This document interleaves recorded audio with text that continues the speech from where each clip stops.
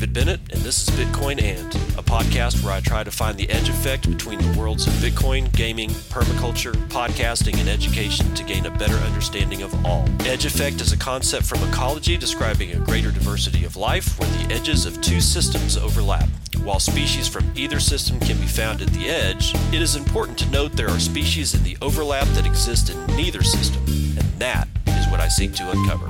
So join me in discovering the variety of things being created as Bitcoin rubs up against other systems.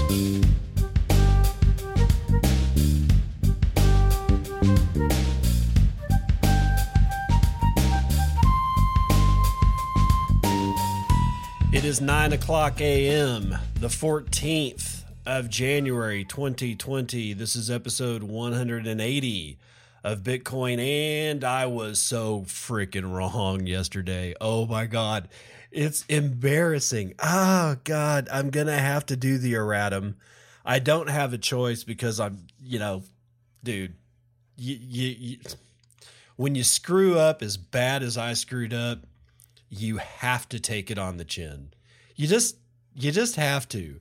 Yesterday, I reported that it was Gavin Andreessen that rage quit in 2014. No, I got both of those wrong. It was 2016, and it was Mike Hearn.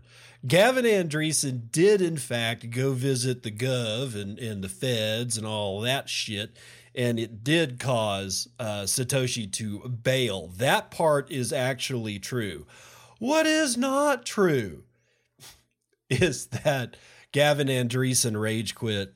He did a bunch of other stupid shit, but he didn't rage quit like Mike Hearn. Okay, let's just put it that way. So, Mike Hearn, what I did is I dug up the old Forbes article from today. Well, not today, January 14th. It's, like I said, today is January the 14th. It is Tuesday.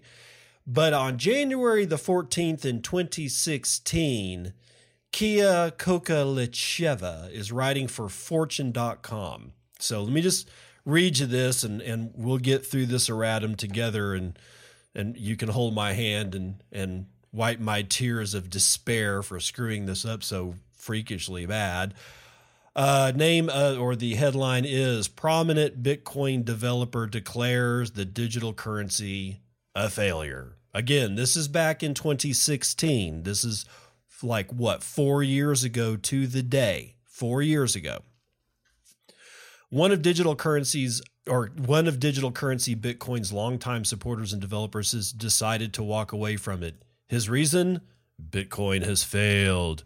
Mike Hearn, devoted longtime Bitcoin enthusiast who eventually quit a job at Google to work on Bitcoin's technology full-time, wrote a long blog post on Medium on Wednesday outlining why he's lost his faith in it. Quote, "The fundamentals are broken, and whatever happens to the price in the short term, the long-term trend should probably be downwards. I will no longer be taking part in Bitcoin development and have sold all my coins," end quote, he said. I really should have the train wrecked sound effect for this because this is about as train wreckage as it gets.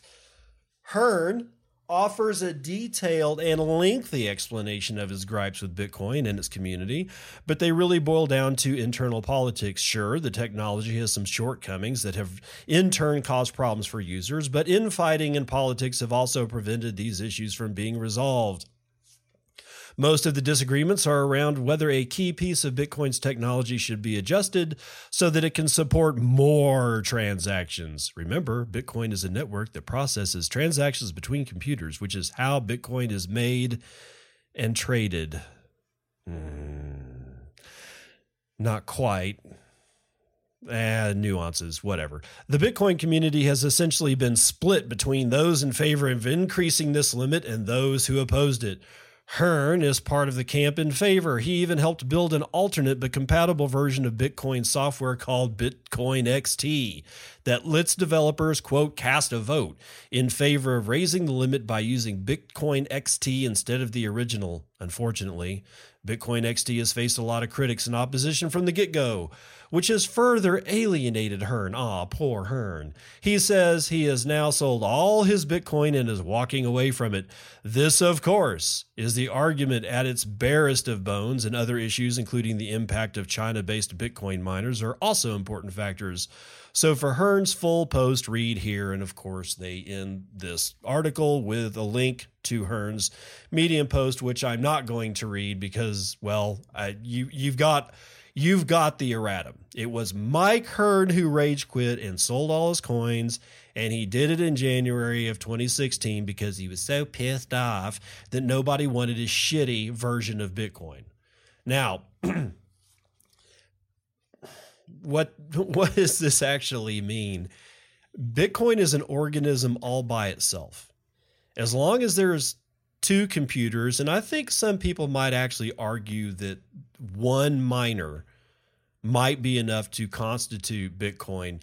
My personal opinion is that you need at least two computers that are passing transactions between each other and mining. The miner itself is different software, but you could ostensibly, I guess, if you had like a big beefy machine, let's say four computers or three computers, one miner and two computers that are connected to said miner insofar as they're connected to the blockchain and transmitting transactions to each other. I'll say three. That's my base for the Bitcoin network.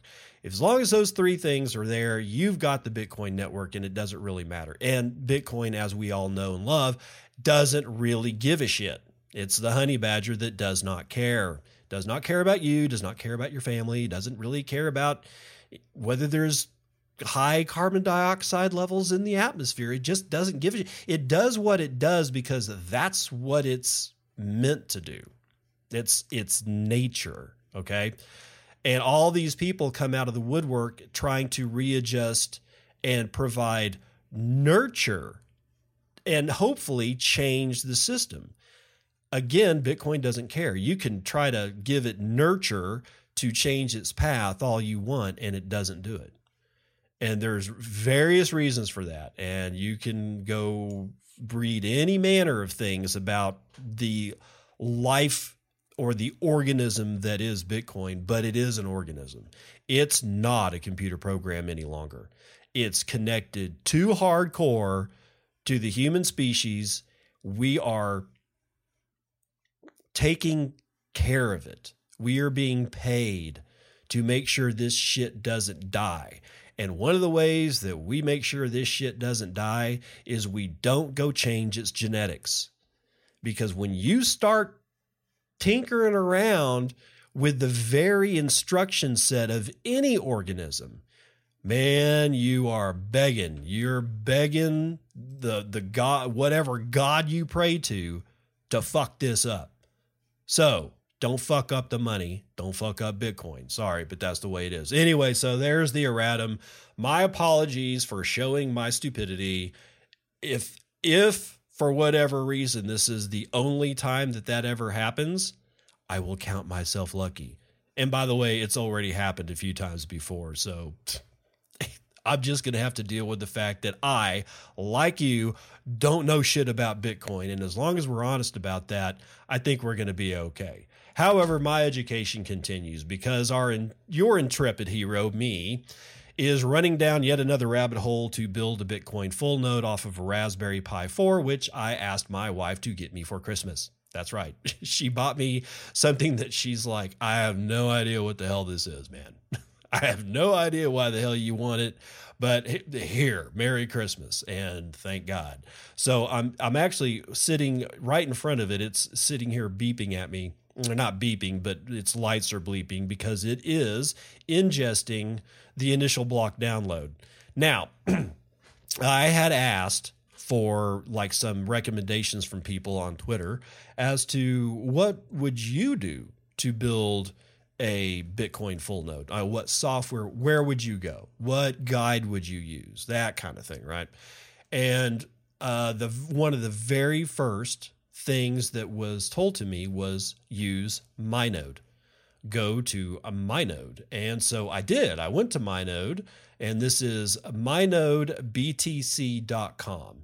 Now, I had heard about MyNode. I'm literally not the kind of person who will go, oh, I'll go download whatever you say. No, I've heard about MyNode from several of the podcasts that I've listened to. A lot of the people that I respect they say a lot of good things about this thing. And so I did it. And it was, honestly, guys, this whole running a Bitcoin node being like impossible is, I don't know where that is coming from. Well, I know where it's coming from. I just don't know why its propagation hasn't been stabbed in the heart yet, because it's not all that hard. Here's what I did. I went to mynodebtc, all one word, .com. Went to the download section. I downloaded their package for the Raspberry Pi 4. It is version 0.1.74. It is a GAR. It's a tar GAR, right? So I ended up getting, what did I get? Let's see. What was it? Oh, yeah, that's right. Balena etcher, so that I could flash the whole image. Now, I didn't unzip it. I didn't detar it. I didn't do dick, okay? Balena etcher takes care of all this stuff for me, and it's super slick. So I pop a little 64 gigabyte SD card. You don't need it that big. I just have one, into a reader that can go on my PC. I downloaded the entire package to my computer's desktop. I'm not going to the SD card yet, to my desktop. Then I had Balena etcher take that image from my desktop and flash it to the SD card. When it flashed it, it unfurled the whole thing for me. It untarred it, it unguarded, it unzipped it, it did whatever the hell it does, and set the entire image for MyNode on that 64 gigabyte SD card. I take that card and I shove it into my Raspberry Pi. I hook up a 1 terabyte SSD hard drive. I bought a good one, like the Samsung 1 terabyte. I think I got out of that for $180. I know you guys are going to like, why didn't you just go to Amazon? Dude, stop. Whatever. It's going to be fine. It's going to be fine. Don't worry about me. It's going to be fine. Connect that 1 terabyte SSD hard drive up to the USB 3 on the Raspberry Pi 4. SD card's in. I power it up, and lo and behold, the whole thing boots up to MyNode, the MyNode software. Then all I have to do is get onto a PC or a Mac or Linux and get to a browser, and then go to, mynode.local. Oh, by the way, before I big part here. It's the Raspberry Pi 4 is hardwired to my router thingy, whatever. It's too early in the morning for me to get shit correct, people. Okay, give me a break. The thing that gives me internet. Okay, my computer's connected to it. My television is connected to it, and now my Raspberry Pi 4 is connected to it, and it is doing the initial block load. I am syncing as we speak. I'm syncing block number 400,639 of 612,809 blocks. So I'm about 2/3 of the way there. I started this last night at about, I don't know, yesterday afternoon at about 4. Maybe 5 o'clock in the afternoon, and I'm already 2/3 done. I suspect that this will be done by maybe tonight if I'm lucky, but most likely tomorrow morning. Why? Because as I get further into the chain, the blocks have more and more transactions. Like I synced the first 100,000 blocks within a couple of minutes. I've noticed that as time goes on, the blocks are becoming more and more and more full. Now that we're at way over 1 megabyte blocks, and these since SegWit got activated, it's that last part of the initial block download is going to be kind of probably harsh. So I'm not expecting this shit to finish until tomorrow, quite frankly.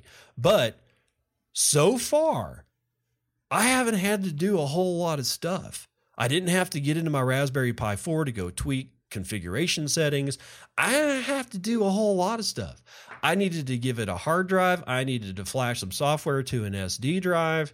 That whole process took like 15 minutes. And from the time that the download completed to the time that I had Balena Etcher flashed to the SD card and had the Raspberry Pi booted up into the environment that it can take the initial block download, 15 minutes. I didn't do dick. I mean, frankly, I really, really didn't do a whole lot of stuff for that. So your intrepid hero is right fine, chilling out down the rabbit hole. So let's get in to vital statistics.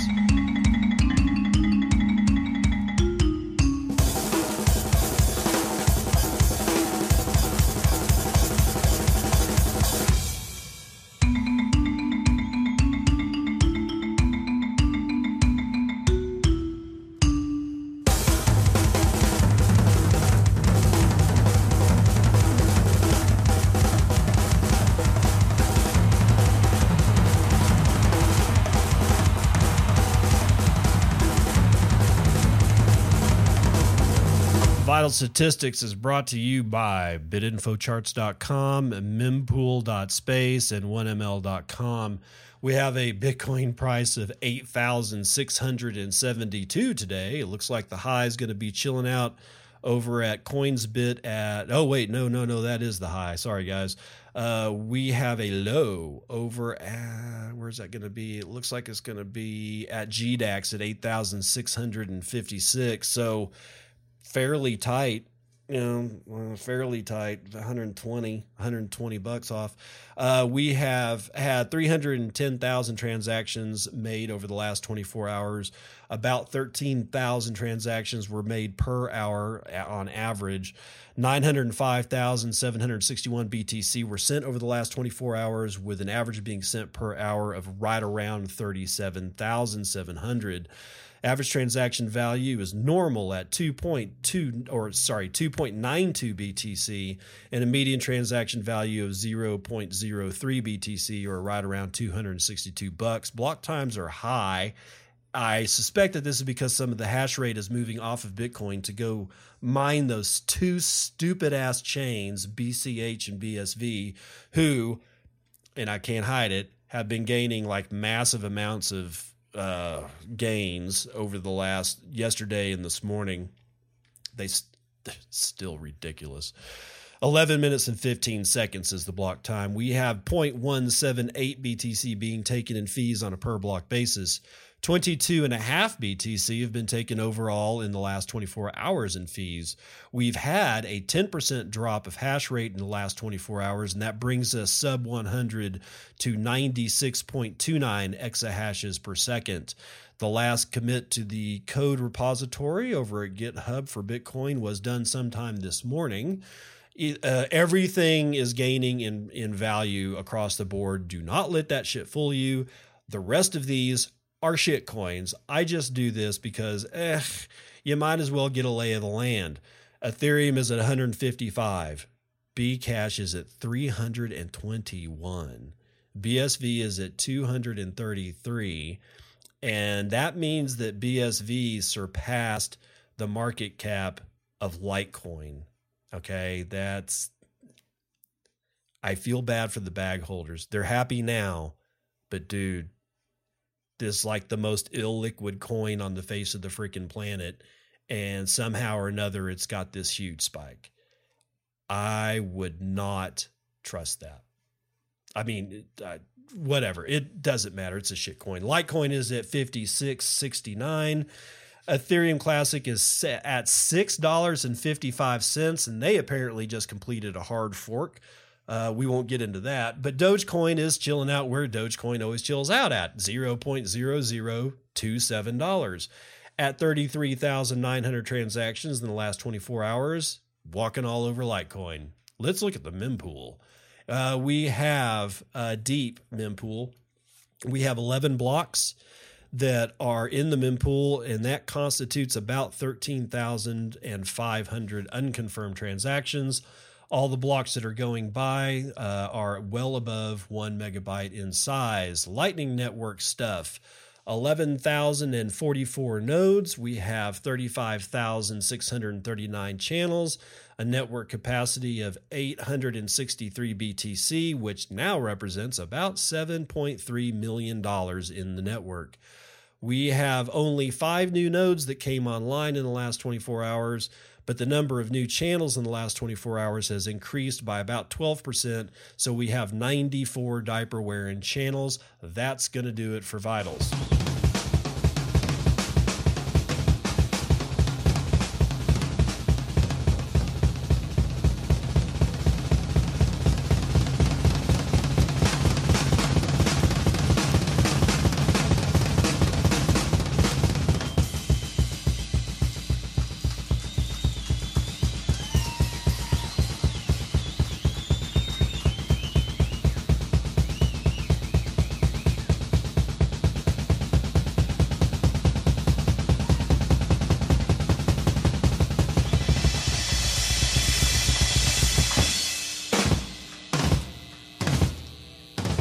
Morning roundup is going to start with a Singapore crypto consultant kidnapped for $1 million in ransom. Andrew Shevchenko is writing for Cointelegraph this morning. Singaporean Mark Chang was recently kidnapped in Thailand and tortured for a $740,000 ransom in Bitcoin, the South China Morning Post and others report on January the 14th. After transferring all his available funds of $46,000, he allegedly made a daring escape as his captors prepared to murder him. Chang was on a business trip to Thailand with associate Kim Lee Yao Wei when a group of masked men grabbed them and put them in a nearby truck, Chang told Singapore Chinese publication Lihan Wan Bao. Chang also implicated Thai actor Chano Pemberger as the owner of the pickup truck where he was transported. Or in which he was transported. Thai police have reportedly identified the actor as a person of interest pending further investigation. The captors have allegedly tortured Chang and requested a ransom of 1 million Singapore dollars, which is about $740,000 US in Bitcoin. The businessman was only able to provide the equivalent of just over $46,000 to the captors, who then seemingly decided to execute him. Chang was able to escape his alleged fate, recounting to Wanbao, quote, "One of them held the gun against the back of my head while the other stepped away. Fortunately, I know martial arts. I reached behind my head and grabbed the pistol, and then I fled," end quote. God, it sounds like a movie. Hiya! Bruce Lee, hiya! Sorry. Thai police later identified his associate Kim as the mastermind of the kidnapping and charged him with multiple felonies, to which he confessed. The money appears to have since been returned, according to some sources. Mark Chang appears to have begun his business career with AvLife, a nonprofit socio-environmental organization. In 2016, he received a Queen's Young Leaders Award from Queen Elizabeth II for his work. Since then, he took an interest in the world of cryptocurrencies. See you in hell, brother. Appearing in 2018 as an advisor to Xfinity, a Singaporean initial coin offering project that has shown no signs of life since April of 2019. A meetup related to the project describes him as a partner of Gladiolus Capital and advisor to startup Brunei. Multiple sources, including Wanbao and the New Paper, report that Chang was being prosecuted for misappropriating funds from an investment group he was working at in 2014. He was released on bail for a reported amount of 120,000 Singapore dollars on January the 8th, arriving in Thailand the next morning. Court documents partially revealed to Cointelegraph seem to confirm this.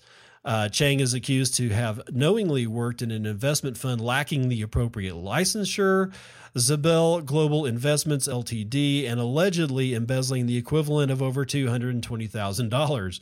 This is not the first time that businessman involved with crypto have been targeted by kidnappers. In 2017, a Bitcoin trader was kidnapped in India by another BTC investor. In the same year, the director of cryptocurrency exchange Exmo was kidnapped in Ukraine, with the captors reportedly extracting a $1 million ransom. So, do yourself a favor. make sure you advertise, tweet, Instagram, Facebook, whatever it is that you do, that you have definitely lost your hardware wallet in a tragic boating accident upon some lake that is hopefully shark infested with freshwater sharks, even though freshwater sharks don't exist. So again, guys, be careful. And this, honestly, I wonder about Bitcoin and cryptocurrency conventions and conferences. That seems to me like to be a big target now. And, I'm going to go to BitBlock Boom, but I can't help but to admit that I'm going to be looking over my shoulder. I sure as shit ain't going to have no hardware wallets on me or anything. In fact, I'll probably not even take my phone. I don't know, man. Or if I do, erase like all the apps that I have for like Lightning wallets and stuff. I don't know. I'm probably overthinking this. However, for those that don't think adversarially in this space, you might get kidnapped and potentially murdered. And if you're not a Bruce Lee martial arts knowing wumbo dude, you might just get offed. Just saying. It's not outside the realm of possibility.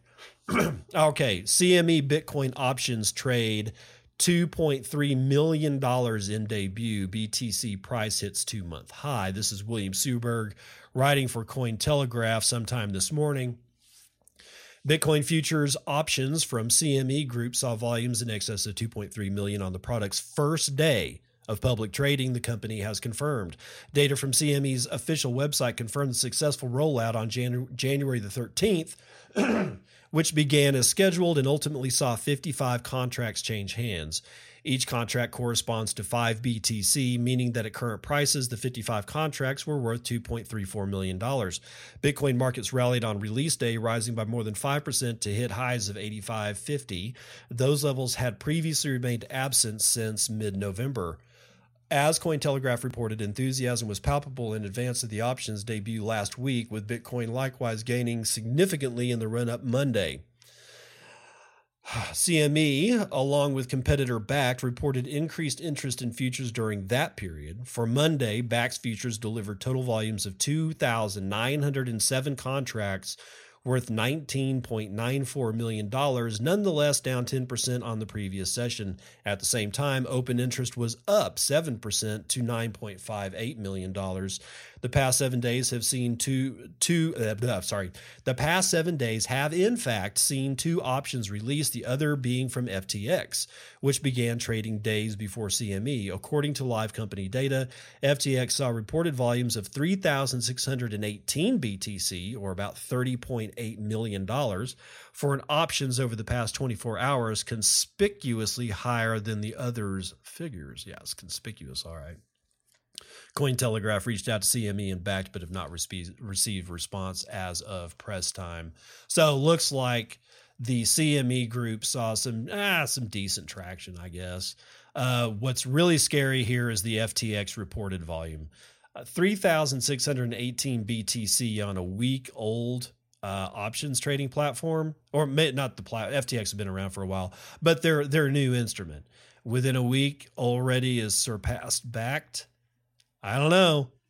I think I'm just going to go ahead and call bullshit on that right now. Okay, let's check this one out. Payments giant Visa acquires fintech firm Plaid for $5.3 billion. That's billion with a B. Adrian Zmunsky is writing for Cointelegraph this morning. Payments behemoth Visa acquired fintech firm Plaid for $5.3 billion, according to a press release published on January the 13th. Per the release, Plaid has developed a network that allows users to easily connect their financial accounts to the apps they use to manage their financial lives. The firm's products reportedly allow for convenient sharing of financial information with thousands of apps and services by allowing users to link various accounts. The announcement states that 75% of the world's internet-enabled customers or consumers used a fintech application for moving funds. As such, it has become increasingly important to facilitate consumers' abilities to use fintech applications, Visa chairman and CEO Al Kelly commented, quote, Plaid is a leader in the fast-growing fintech world with best-in-class capabilities and talent.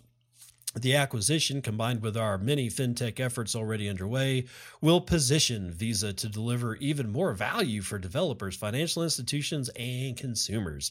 And if that ain't an out-of-the-book corporate speak, I don't know what the hell is. I love it. Best in class. Let's see. Leader. Acquisition. Let's see here. Oh, yeah. More value to consumers. Yeah, this is just like I could build a coffee maker and have that thing as my freaking tagline. It's ridiculous. Plaid also serves cryptocurrency wallet Abra, while cryptocurrency exchange Coinbase also uses the firm's services to obtain customers' banking information. Visa hopes that the acquisition will enable it to work more closely with financial technology firms. Kelly explained that Plaid's acquisition transitions Visa from connecting buyers and sellers to connecting consumers with fintech services. The acquisition is still subject to regulatory and customary closing conditions and will have no impact on Visa's previously announced stock buyback program or dividend policy. The deal is expected to close within the next 3 to 6 months. Visa has shown an active interest in innovations in the fintech sector, yada, yada, yada. It just kind of goes on from there, talking about more corporate speak. Here's my concern. Actually, I'm not concerned. This is just what I think is happening.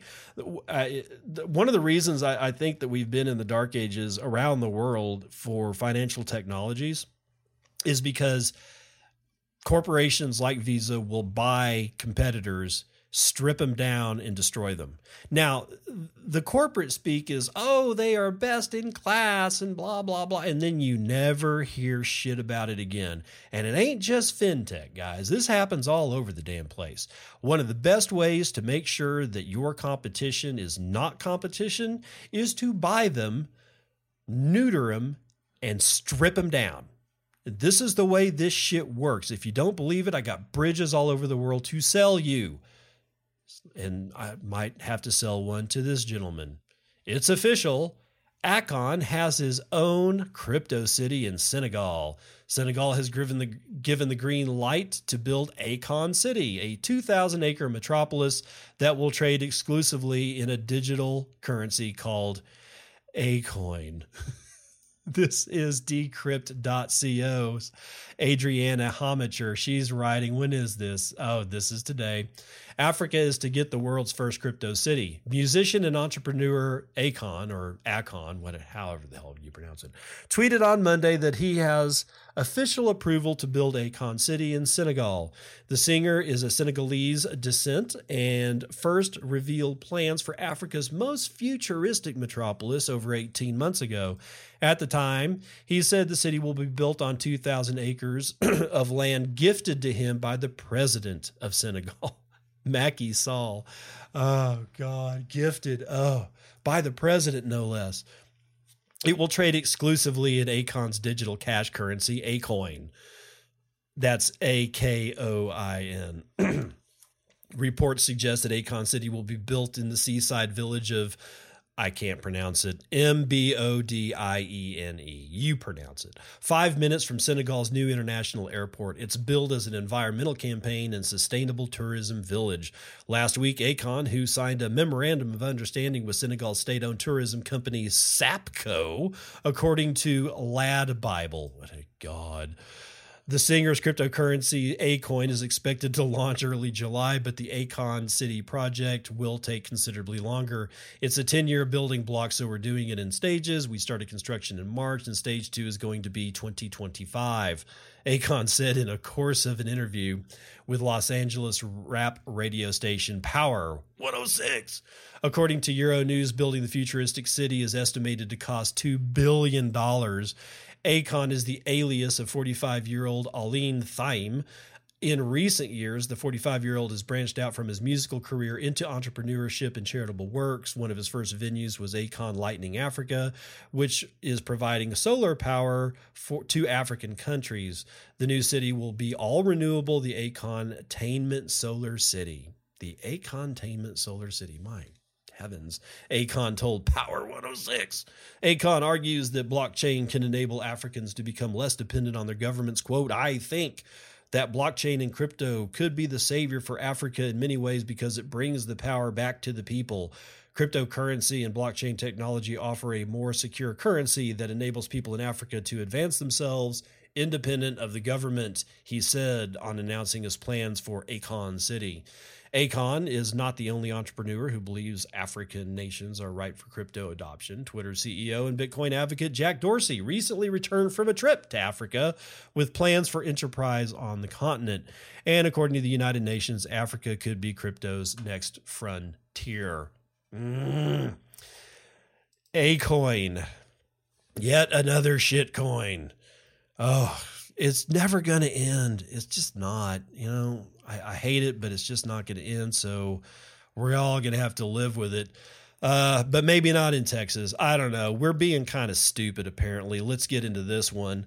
Texas Securities Board lists crypto as high-risk threat to investors. This is Ali writing for Bitcoinist.com. When? Oh, this morning. It had been 2 weeks since 2020 has started, and investors around the world are interested in seeing what the new year has to offer. Regulators, on the other hand, believe that being aware of potential threats is more important. Oh, wait, what the hell is that?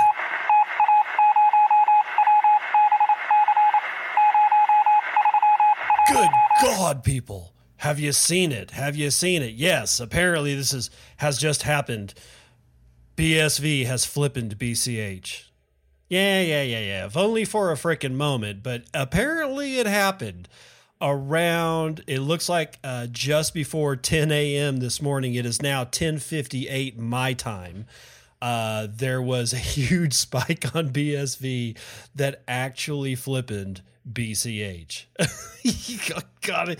Just, the pain and suffering that Roger must be going through at this point. It's just, I don't know what to say. My God. But let's continue on with this Texas bit. Oh, good Lord. The state regulator has been quite active in trying to police the crypto space in the last several days, ever since the crypto markets erupted with Bitcoin surge to $20,000 per coin in late 2017. The regulator kept warning people against Bitcoin and other cryptos, pointing out their extreme volatility and claiming that it's almost impossible for a layperson to understand them. Keep you stupid. Apparently that's how we do things in Texas, and it's not. It's just, these are the idiots, the idiot portion of Texas. Don't let them sully the whole state. The regulator further claimed that promoters of crypto tokens are only trying to take advantage of people who are looking for a quick way to get rich, and that even seniors and retirees who prioritize security over speculation have been persuaded to invest in ICOs. The new list of threats published yesterday represents a continuation of these concerns, once again warning investors not to buy crypto without determining the trustworthiness of the token issuing firm. Now, that's the impossible part. Oh, man, any investor who decides to enter the crypto space should only deal with registered firms as TSSB advised. The regulator also noted that there is little that can be done for investors whose money ends up being stolen via ICO or other crypto-related investments.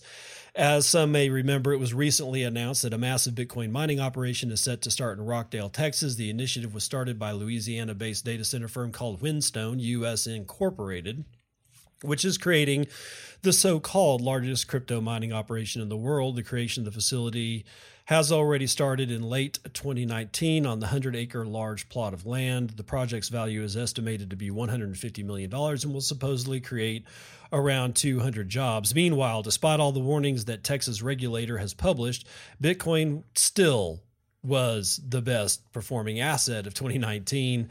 At the start of the previous year, BTC price, yeah. Then they go into the metrics and stuff like that, which is not important. What is important is to continuously remind anybody that you can that there is Bitcoin and then there are shitcoins. If you cross the line from Bitcoin to shitcoin, wreckage will occur. It will occur. It's going to occur. In fact, I was just looking, because of that whole thing with BSV flipping and all that, I was looking at the 1 minute chart. Now, guys, I don't trade, And I certainly don't put any value in the 1 minute chart. I know there's a lot of people that will trade on the 15-minute chart, whatever. Obviously, looking at the 1 minute chart is kind of stupid, except in this particular case. The 1 minute chart on BSV shows it shows a spike that goes from 0.03 BTC all the way up to 0.249 BTC. That's like an order of magnitude of a spike that is all red. So anybody in that 1 minute that for whatever reason went long, I guess they got the living shit pummeled out of them. Of course, I don't even know where to trade this stuff. I don't know what the hell, where BSV even is anymore. So I certainly don't know how.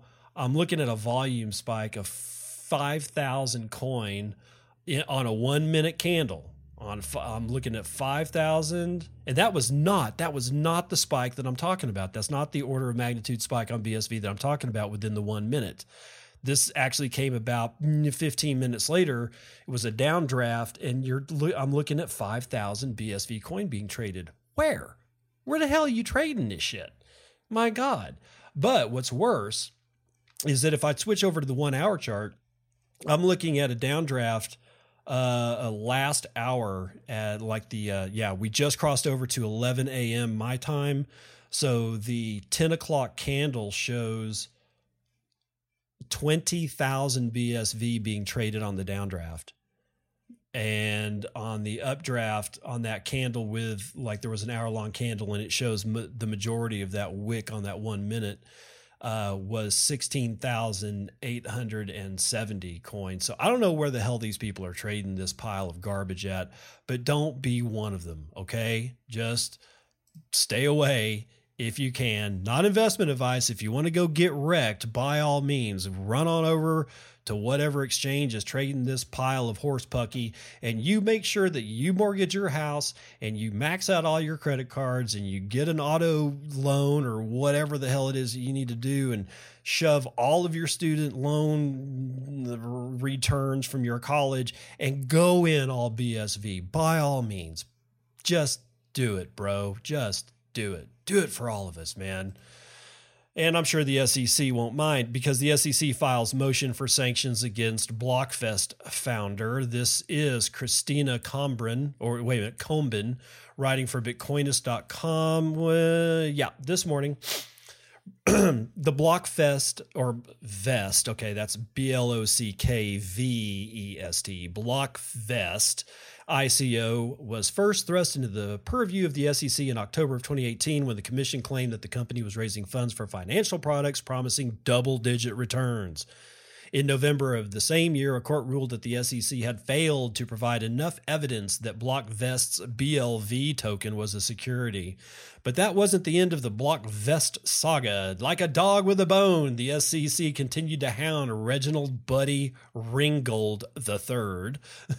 Not only was the commission convinced that Blockvest was guilty of holding a fraudulent securities offering to the tune of $2.5 million, but it was further revealed that Blockvest was falsely claiming that its upcoming December 2018 ICO was registered with the SEC. The Blockvest website and marketing materials certainly provided the image of legitimacy, as they all do. People don't get into the shitcoinery side of things, as well as supposed approval from the SEC. They also proudly boasted the logos of major financial regulators. In reality, none of the companies nor regulators listed had ever partnered themselves with Blockvest. To provide the veneer of legitimacy, Ringgold even went so far as to create a fictitious agency called the Blockchain Exchange Commission, which he claimed regulated the blockchain digital asset space. By February 2019, the SEC had managed to convince the court that the BLV token was a security after all, and continued to aggressively pursue the case. There were at least 2 settlement conferences in 2019. The first failed to reach a deal, and the second was not attended by Ringgold, resulting in sanctions and a fine of approximately, get this, $900. Not $900,000, not $900 million. $900. So apparently you can run a bullshit scam, tell the SEC to go eat a dick when they call you to come sit down and talk with them, and you will only have to pay $900. Amazing. Continuing, if things weren't looking bleak enough for Ringgold and his friends, oh my God, what are they not going to be able to buy beer? $900. That's, oh my God. Last Friday, things took another turn for the worse. The agency declared that he had submitted at least one forged and one false declaration in a desperate attempt to hoodwink the court and beat the enforcement action. BlockVest founder convinced two pre-ICO investors to submit false statements. They were asked to negate the fact that they had bought token with the belief of receiving returns. Another investor was also asked to lie about a payment made of $147,000, pretending it was for the company's development costs, the SEC argued. Quote, because this deception impacted the adjudication of a central legal issue in this matter and caused irreparable prejudice, the SEC requests that the court impose liability against defendants on the SEC's claims prior to considering an upcoming summary judgment motion. These false materials so tainted the credibility of any defense evidence that there is no reason for the court to review this evidence for a triable issue of fact, end quote. Ringgold has apparently admitted to making mistakes, perhaps the understatement of the century. If fraudulent security offerings and misleading markets weren't enough, add tampering evidence, forging signatures, and badgering witnesses to the list. Even so, the BlockVest founder maintains that none of the tokens sold were securities. He insists that all of the pre-ICO investors were test investors working on the BlockVest exchange. This fact is vehemently contested by the SEC, who can apparently demonstrate that pre-ICO investors included strangers who expected to make a profit. Judgment based on all these factors will be forthcoming, so keep your eyes open. In the meantime, the SEC is calling for an order of default liability sanctions based on Ringgold's attempt to deceive the court. Quote, their knowing submission of false and forged declarations has imposed on this court just such an untenable task of applying the securities laws to defendants' lies, the agency said. Wow. So, I mean, this is the harshest language that I've heard the SEC actually use, and yet a $900 fine so far. $900. Just not showing up. Yeah. I mean, at this point, I'm trying to figure out if the SEC means anything at all. I mean, not wanting everybody to get regulated into the ground, but I mean, if the SEC is going to be the SEC, then what we're seeing is how the SEC doesn't really have any enforcement. I mean, everybody's been getting off with a slap on the wrist. They're going to do it again. And this one is bad. I had completely I don't remember hearing about BlockVest. I guess I did because I do remember the BLV ticker symbol, but I don't follow the shitcoin space, so I wasn't really like reading the white paper and stuff. But man, I mean, that's pretty brazen, dude, to hang up a website and say that the SEC is working with you and and all these other, huge companies are working with you, just flat out lying. I'm flat out lying. So I guess this space, if you don't watch out, can turn you into one of the absolute worst people on the face of the planet. So just be careful out there, folks. Don't trade your morality, your ethics, and your ability to sleep at night for something as factious as this bullshit. Yeah, I mean, Bitcoin is the only thing that really matters. And we will end with regulated derivatives will legitimize crypto, says CFTC chair. This is also this morning. Written by Patty Baker for CoinDesk.com. The Chair Heath Tarbert told Cheddar Monday that his agency is helping create a regulated futures market that investors would be able to rely on for better price discovery, hedging, and risk management. Quote, by allowing cryptocurrencies to come into the world of the CFTC, investors can better access trusted and regulated financial products, improving overall confidence in the asset class, according to Tarbert. It's helping to legitimize digital assets, in my view, and add liquidity to these markets. markets, he said. The marketplace for cryptocurrency derivatives is expanding. Although still dominated by unregulated exchanges, it is gradually facing greater competition from regulated alternatives. Bakkt launched physically delivered Bitcoin futures last September, and CME, which first launched Bitcoin futures in December of 2017, opened trading for options contracts Monday. In the interview, Tarbert reiterated that his perspective will only extend to cryptocurrencies the CFTC currently classifies as commodities. Appointed chairman last April, he has advocated for an open regulatory regime when it comes to cryptocurrencies. In an op-ed published on the CFTC website in November, Tarbert argued that regulators should adopt a greater principles-based approach to the asset class. The trick with digital assets is to foster the development of exciting new products while mitigating potential risks. Corporate speak. Rather than the regulator issuing prescriptive rules that companies need to follow, companies should develop commercially viable solutions that satisfy regulatory standards, he said. CFTC first defined Bitcoin as a commodity in 2015, confirming the classification when it gave the go-ahead to CME and CBOE to launch regulated futures at the close of 2017. Ether was only confirmed as a commodity last October when Tarbert said that, as it hadn't been treated as a security by the Securities and Exchange Commission, it stands to reason that it is most likely a commodity. God, is this the way we regulate shit? You didn't do nothing, so I did it. Good God. When asked by Cheddar whether any other cryptocurrencies such as XRP could soon be defined as commodities, Tarbert told investors to watch this space. As the CFTC works closely with the SEC to really think about which crypto falls into what box. Gonna really think about that. Really.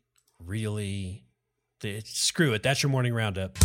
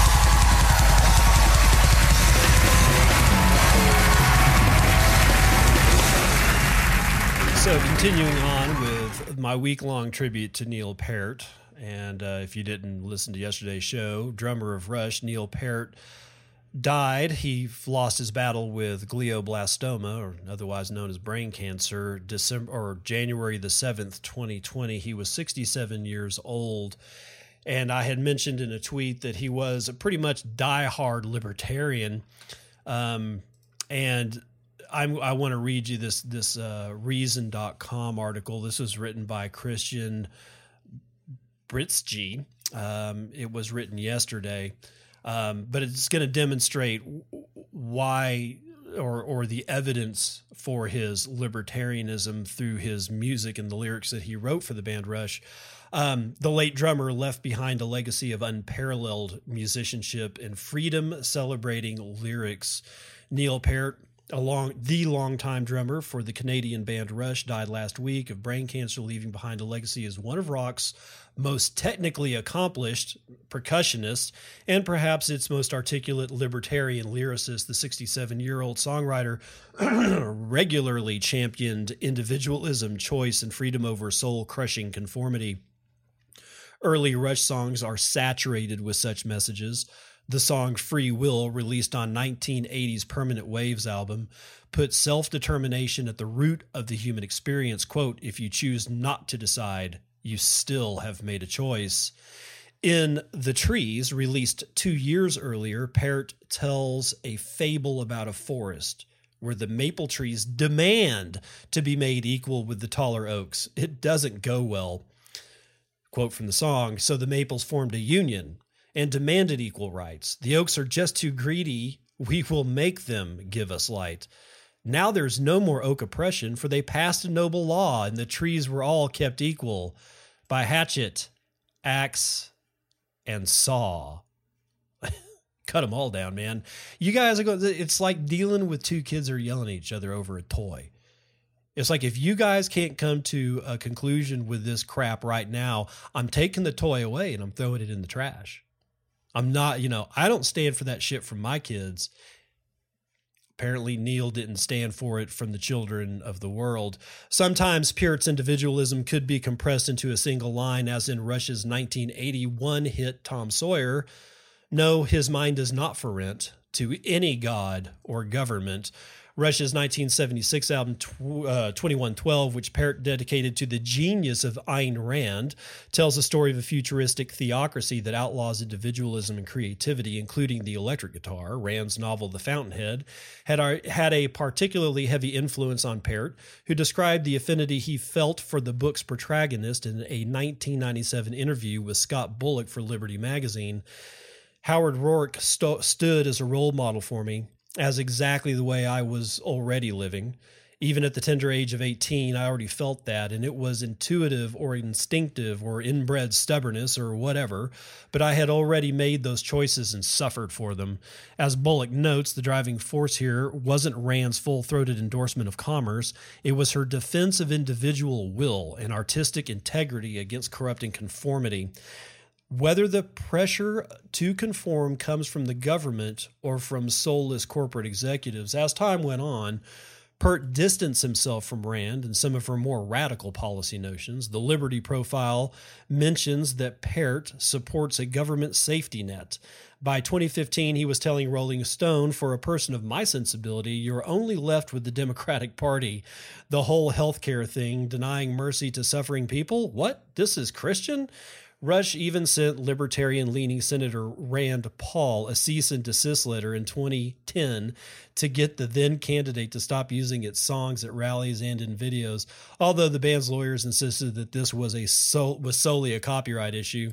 So went Peart's ideological journey. Meanwhile, the music he made will continue to have a life of its own, inspiring people with its defense of individual freedom for decades to come. So, it's not impossible for even people that I really highly respect in the space of libertarianism or individualism, if that's actually even a word, to fall to the prey of the state. It's really easy, and it was easy for Peart too. But for the time that he was writing those lyrics infected the minds of me, countless other people that I know, and countless other people that I don't know.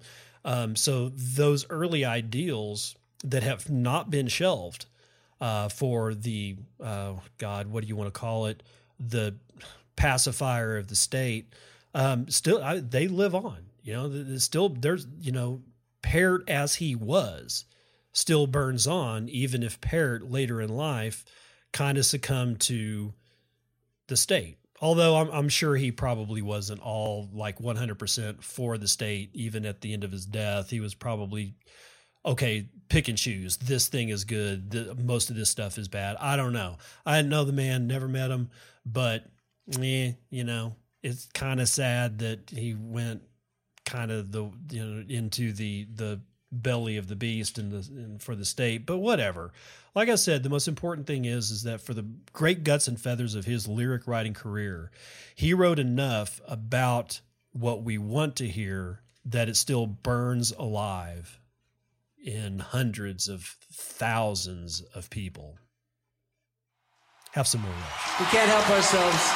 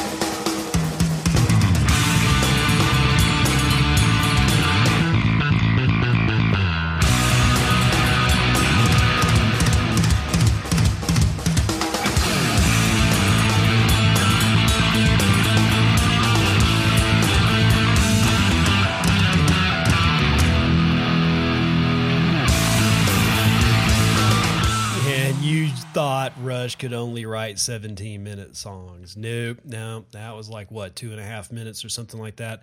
And actually, it ends up being one of my very favorite tunes. That was oh God, was that from wasn't Clockwork Angels, Snakes and Arrows album. That's one of my favorite of their instrumentals. And I really do like their instrumentals. And if you can't stand Rush because of Geddy Lee's voice, I understand that, but they got a shit ton of instrumentals where you can just hear them play and no vocals. So, and that's what I'm going to be doing all week long is the no vocal stuff, just so you can listen to Parrot shred to the ground the drum kit. Oh my God, dude. Okay, so getting into our daily train wrecked for the day, I got a Roger Ver tweet, and I don't know what date. I didn't take a snapshot of it. I'm blocked. I replied to one of his posts a couple of years ago with the hippopotamus pooping or the rhino pooping, and apparently that gets you blocked. Anyway, so I don't know when he did this. It was at least last week, I'm pretty sure. Maybe the week before that. Anyway, Roger Ver says, imagine promoting Bitcoin today on chain. High fees. Devs want higher fees. Slow, unreliable, reversible. Layer 2 requires expensive full node. Initial setup takes all day. Practically requires a computer science degree. Risk loss of funds. Custodial, same as PayPal.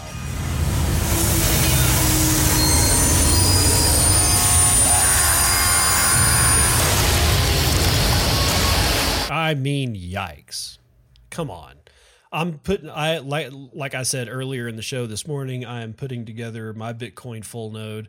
And because I'm using my node, I should have, by the time it's all said and done, if everything goes smoothly, I should have a Bitcoin full node, a Lightning node, all kinds of stuff. There's like all kinds of stuff in the my node package. That's one of the things that makes it so ridiculously cool.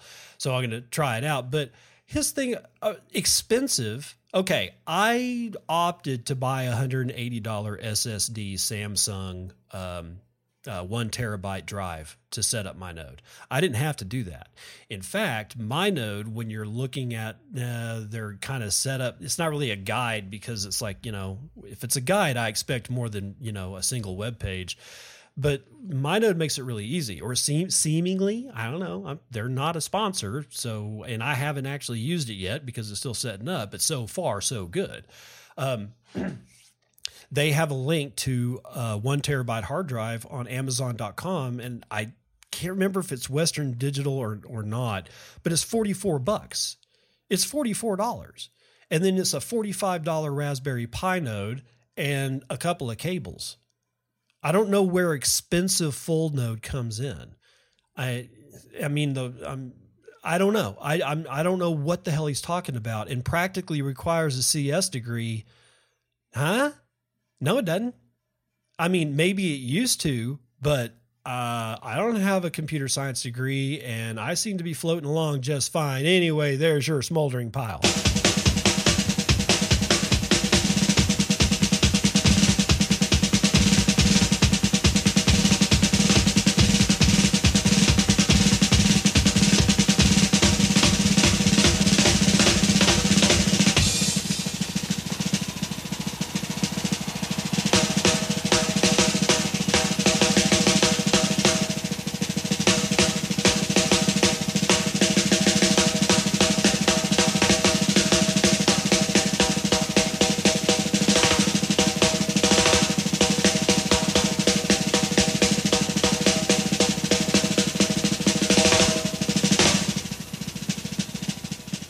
Terrible Joke Corner, brought to you by Dad Says Jokes. What's a group of chubby newborns called? Heavy infantry. Oh, Dad, you really got to lay off this shit, man. Okay, so Tuesday's show is now in the bag. Flippening apparently is I don't know. It's happened once for for like a minute, I think, maybe like a few seconds. Let's see. Let's go check on it and see what's going on here. Oh, good Lord. BSV has again flippened Bcash. It's really close. BSV is at 333.67. Bcash is at 334.09. Right now it is 11:35 a.m. Central Standard Time. Again, that's 11:35 Central Standard Time. And BSV and Bcash are locked in, I don't know, maybe a mutual death grip.